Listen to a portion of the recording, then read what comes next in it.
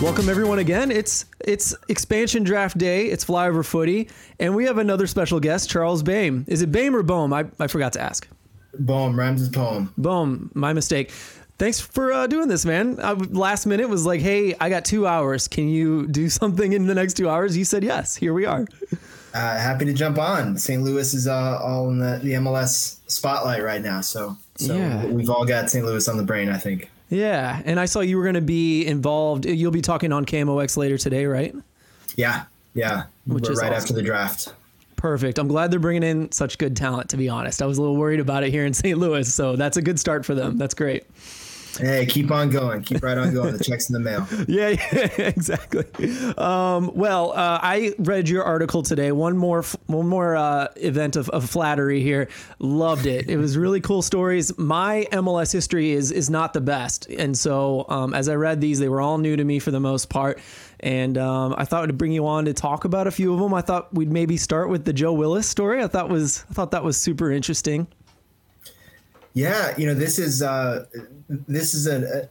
sort of a uniquely and deeply, I mean, maybe not entirely uniquely, but very deeply MLS-y and sort of ritual that has, dates back to 1998 or thereabouts. I think the Chicago Fire and Miami Fusion did this, and it's sort of shrank and evolved, and now there's a whole bunch of different ways that club, sort of CSOs and other club decision makers can use it. But it has persisted, and I think part of that is the sort of the new clubs don't want to give this sort of lever that they have up, but it's definitely sort of you get a reflection of where MLS is at in terms of how rosters are built and how teams go about building their identities and in addition to their squads. Yeah, and in your article, and as you're kind of saying here, it does seem like a bit of a odd soccer, old school MLS kind of a move that they haven't let go of, perhaps. But you do outline in some ways how it's been useful in the past, for sure. I don't know how you feel about it personally. Well, it is like I said, it's one of those quirky things that obviously it's an American sports, professional sports concept that MLS brought in. And if MLS is being founded today, would it exist? I don't know, maybe not, but expansion as a concept has been such a huge part of the identity and the existence of modern MLS. And, we hear talk about it pausing after 30. Maybe it will, maybe it won't. I don't know. I have a feeling that we'll be doing some more expansion drafts after Vegas or San Diego or whoever else comes after St. Louis. But I think there's not many opportunities that a newcomer gets to sort of you can use a few different words here: terrorize, steal from, pilfer, haggle with, hold up for ransom their fellow their fellow MLS clubs. And so that's very interesting. In a lot of cases, as I wrote, this just becomes sort of just another allocation money sort of asset juggling exercise where you sort of get a chance to maybe, in the olden days when there was 10 picks per team, you would actually build a significant amount of your roster out, right? And especially for those who consider MLS experience to be a key part of a roster and a locker room environment.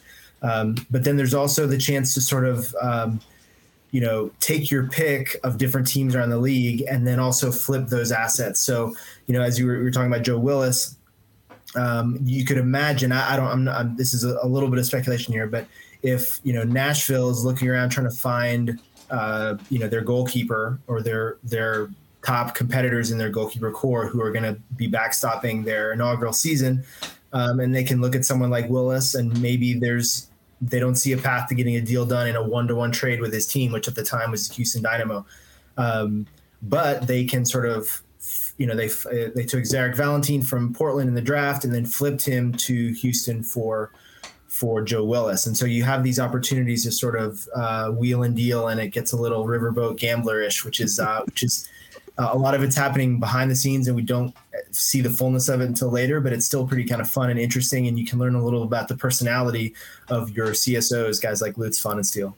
Yeah, it's so funny, like the riverboat gambling thing. And like they've only had like a day to do this. I heard that Lutz just got this list only a little bit before us, if at all. I don't know. Like, it's really crazy to have to kind of make these massive decisions and scout that many players all in basically one day, and then make these, club defining decisions in some ways.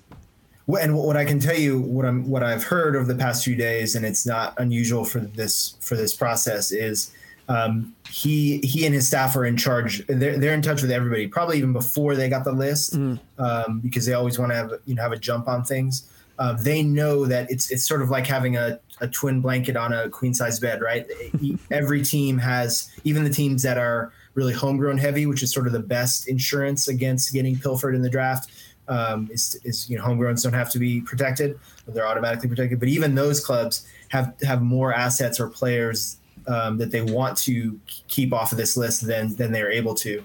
But then you have there's the 5 picks that you have, and then there's the threat of those 5 picks, right? So we've already seen these international roster slot deals that are happening where teams are giving up international slots at a discount in exchange for what we can be almost certain are handshake agreements behind the scenes to not pick players from that team. And then you're also looking at, there may be some players that they want, that they expect to be in their lineup or competing for a spot in their lineup on opening day of 2023. And you want to try and go get those as well. But sometimes there's more value in the threat than in the reality. I love that. Yeah, a lot of fun with the storylines, and that's what's so great about your article. I think we'll move on, but I hope everyone will check out that article. This one is on MLS.com or MLSsoccer.com, and everyone should check that out. You write for a lot of different people, but that is on their website for this one. But I am curious, you mentioned MLS experience. Some people value that for this draft, and some people don't. We've got 3 international slots. There could be more coming or not. I thought this would be all about domestics here coming up in the next several weeks, but the internationals have piled up and are seemingly continuing to pile up, or the potential for them are. So I don't know what you think St. Louis might be doing and what you think about their build so far. So, and I think they are wise to stockpile those. At some point, if you don't need them, you can always you can flip them for assets pretty easily, because there's almost always someone who's looking for one. And sometimes certain deals, transfer deals can't happen until that happens, until you get a slot lined up.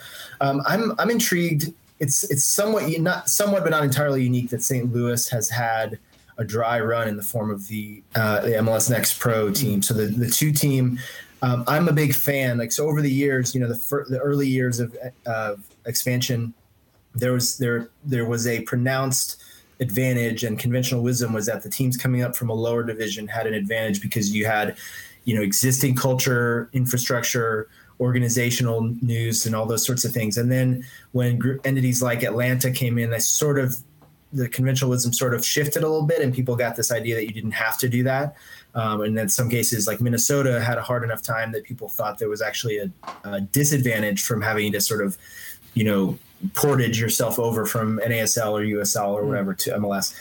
I still think there's no substitute for getting guys on the field, getting guys in your crest out there, even in a, what we would say is 3rd division level, to try things out and see what's working, what isn't, and see what your chemistry mix is like. So I think that's going to prove, in my view, really, really invaluable for Fauna Shield and Company, because you've gotten punched in the face on at least some sort of minimum level, and then you can already start to apply those lessons for 23. That being said, it's not MLS, right? So there'll still be, I think, a steep learning curve next year. But I'm intrigued by what they're doing. I think there's certainly, you can see the ethos on and off the field, the types of players they've brought over. You see Fauna Shield's sort of network at work here. You do need some guys who have been there, though, and who are going to know the opposition and know the daily routine and the grind of MLS and the stadiums you go to and the places you play and what goes into that, right? So, even in the case, if we look over at the U.S. men's national team, right, even with this 8 years later from the last World Cup and with this drastic generational cultural shift, They're still bringing DeAndre Yedlin, yet and sort of maybe one more right back than they really need to, if you look at that roster, because he's been there and he's done that. And I think that there's still some value to that. And I think that will be the case for St. Louis City as well. Yeah, that's a whole other episode in itself, talking about what MLS brings to the table. I think that would be a fun one for the future. But we got to focus in here. I like that punch to the face idea that this, at least, you get your punch to the face, some of it at least, maybe a lighter punch to the face in MLS Next Pro in this case. And you list some bad examples of how it hasn't worked in the past, but I don't know if Nashville has gotten enough credit for, they didn't go all out with bringing those guys up, but they really did pick and choose some players to bring up to the MLS side. And I thought they did a really good job of that, and really looking over free agents, available players for this expansion draft. I thought Nashville's list of guys was really impressive. A lot of domestics that are useful, and some of them were available to be picked today. Yeah, so I in the months, I guess it was fall of 2019, I actually went to Nashville and got to sit around a table with a bunch of their sort of brain trusts. They had this sort of decision making by committee with a number of different people from different sort of walks of the game that they had gathered to provide their sort of this kind of council approach. And it was interesting because you saw a little bit of their Sporting KC DNA with some of the guys that had come from there, and there were a couple of other influencers. And I think what they did was, and maybe you contrast it to Atlanta or LAFC, the floor was raised, I think, for them by virtue of the identity of the team, the philosophical and tactical identity of being an organized defensive team that was tough to break down, and value, looking for guys who are underrated elsewhere, undervalued, and not necessarily swinging for the fences and trying to go out and be, the greatest show on turf from the jump, which some teams can hit that, and some teams have sort of hit that, or at least done a reasonable job of it, and others have not, right? I mean, New York City FC year one was kind of a case study in mistakes and things not working out in that way. So, but I think now, if you look now, we're 3 years on in the Nashville MLS cycle, and you see the limitations too, right?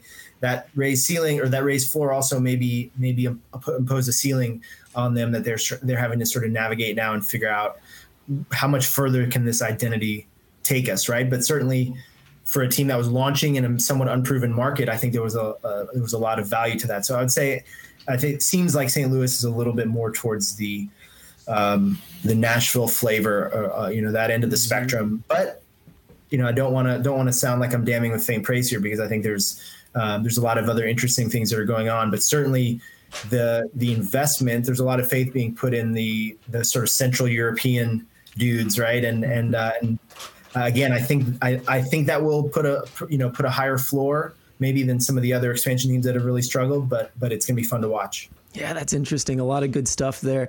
And even like Nashville, as far as like pulling guys up that are underappreciated, perhaps. I saw I think 2 center backs that came from USL One that look like they have a lot of potential. They're young guys. So I'm really excited to see how that model plays out in the future.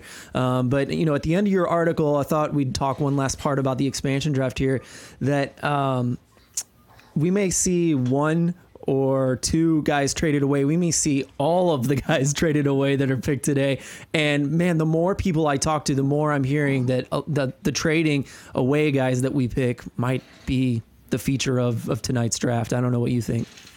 Yeah, I heard from a source who said that St. Louis City have been really working the phones, hitting up every club.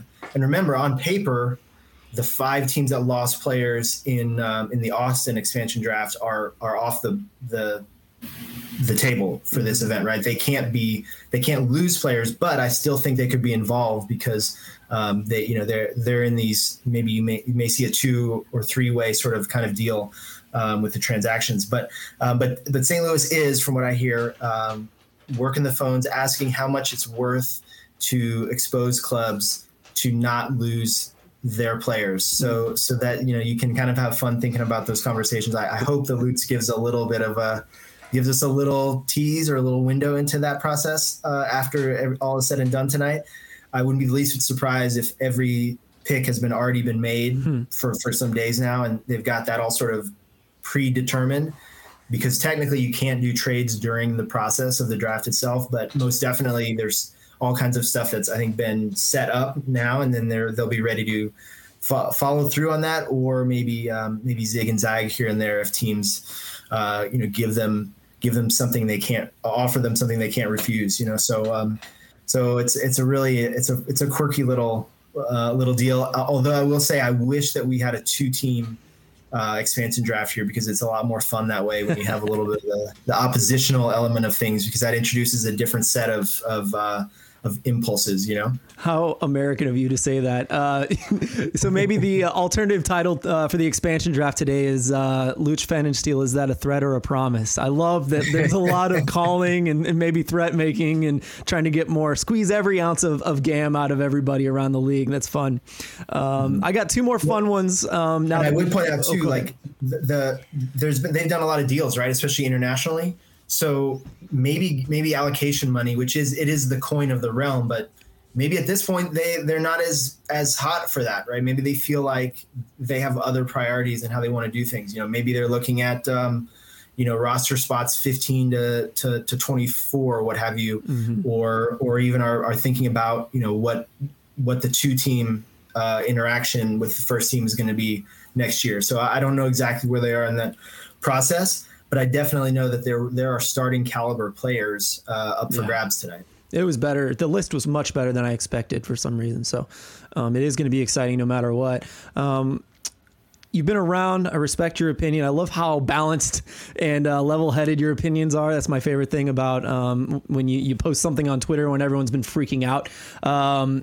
So I am curious, the Berkey deal is something that people are really talking about being perhaps a mistake, spending that much on a goalkeeper. Alternatively, you could argue that if you add up what everyone's been worth that he's been getting on a free, that could balance it out. Yes or no, I'm not sure. But overall, the build of the St. Louis roster, in your opinion, what are some of your thoughts? So that particular deal, I think, is, if you were to go back a couple of years, it was very much at one point a very established wisdom that it was dumb to allocate serious resources, both acquisition costs and salary costs, on a goalkeeper, because there's proportionally more of those available in the U.S. And you could point to someone like Brad Stuver as an example, right? I wrote about him at length in the playoffs. This guy who was a backup for like 8 years at a couple different clubs finally gets his chance around age 30, and turns out he's an elite MLS goalkeeper, right? So, but it's much easier to say those stories, afterwards, right after the fact. Sorry about my noisy alley sounds here, but so I think it's a little that was once sort of established conventional wisdom. I don't know that it's the same anymore, just because there's more diversity in perspectives and backgrounds of decision makers nowadays. The league is so much bigger and more diverse in multiple different contexts. I'm sure that this isn't just as much about personality as performance. They feel like they need to have certain types of leaders, guys who've been there, done that, who could command a broad swath of respect across a locker room. So I would be almost certain, not having heard too much of the firsthand beta about their decision there, but it's for sure goalkeepers are perceived to be an area of strength in the domestic player pool. And then to look bigger, I'm really intrigued with the Red Bull influence, and in general just the what seems to be a pretty clear cant towards a high pressing system. But within that there's so many different flavors, right? Even with MLS, you can look at the teams that are perceived to be pressing teams, and they do things in subtly different ways. So is Bradley Carnell going to bring over a lot of Red Bull ideas whole hog, or do we see a sort of a customized version of things? And there's so many different things that factor into that: climate, travel, all those things. I mean, right? St. Louis has an advantage in the sense that you'll have Red Bull teams, for example, tend to drop off in the summertime, right? It's hard to keep up pressing intensity in the hottest months of the year. St. Louis is in a temperate zone where you're going to have cold at both ends of the season, and then it's still heat, but how much how influential is the sort of Midwestern heat? Sporting Kansas City, your nearest club there, always travel the fewest amount of miles in MLS, which is a significant sort of psychosocial influence on the sort of the balance of the campaign. So if you look at what Vancouver travels and Miami versus what St. Louis is going to travel, all you can really get deep into the weeds with these kind of factors. And so I think a pressing system, you have more influence or more to consider there, I think, than most. Interesting. Yeah, it'd be really interesting to see how that finishes up. I just want to ask you one last thing before you go. I love your national team writing as well. So I'm curious, we just saw Reem was a bit of a surprise ad right at the end there. Josh Sargent, not so much with the form he's been in, but I'm curious how you felt about those announcements and perhaps what we'll see the roles look like. Sargent especially, I'm curious what you think his role will be in the World Cup coming up. I'm not pandering when I say it. Doesn't it just feel right that there's some St. Louis boys, some St. Louis flavor, the ancient cradle of American soccer is going to be well repped in Qatar, which I think there's something satisfying about that.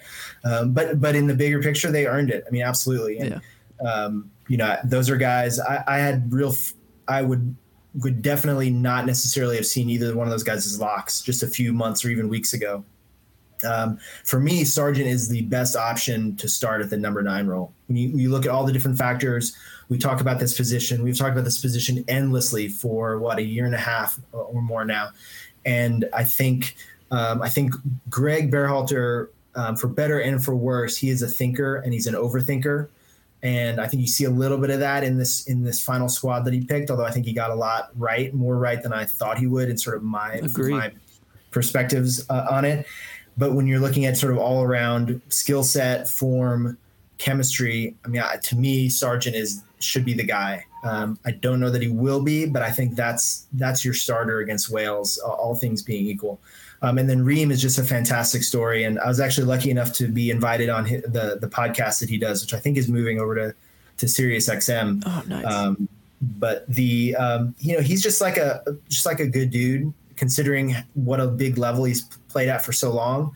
And for him to have, put together a career year at just the right moment and storm onto the plane sort of the last moment and maybe even be starting. I mean, I think there's a lot of good reasons to start that guy on day one. I don't know that he will, but it's just a fantastic story. And I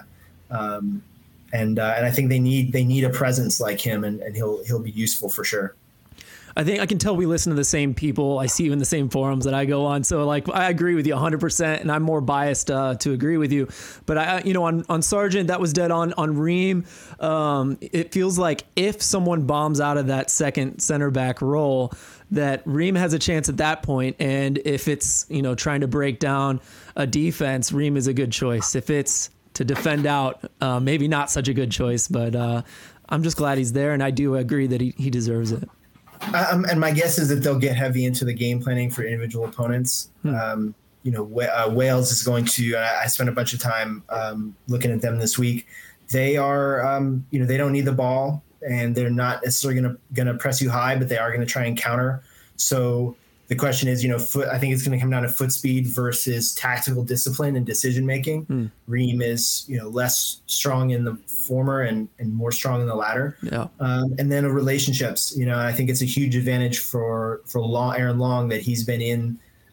He was in that fitness camp down in Texas, working on a day-to-day basis alongside Zimmerman in front of Greg Berhalter. Inevitably, coaches in his position are going to be probably carrying a significant recency bias. So again, if I was a bettor, I'd probably say it's Long Zimmerman on day one, but I do think we'll see Reem on the pitch.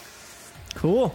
Well, I'd love to see it. Charles, thanks so much for talking to me again. KMOX Tonight. Make sure you check out his Twitter for all his stories. CBOEHM on Twitter. Charles, man, have a good time tonight. I hope you enjoy it. Phil, it's a pleasure to speak with you. Thanks for having me. See you.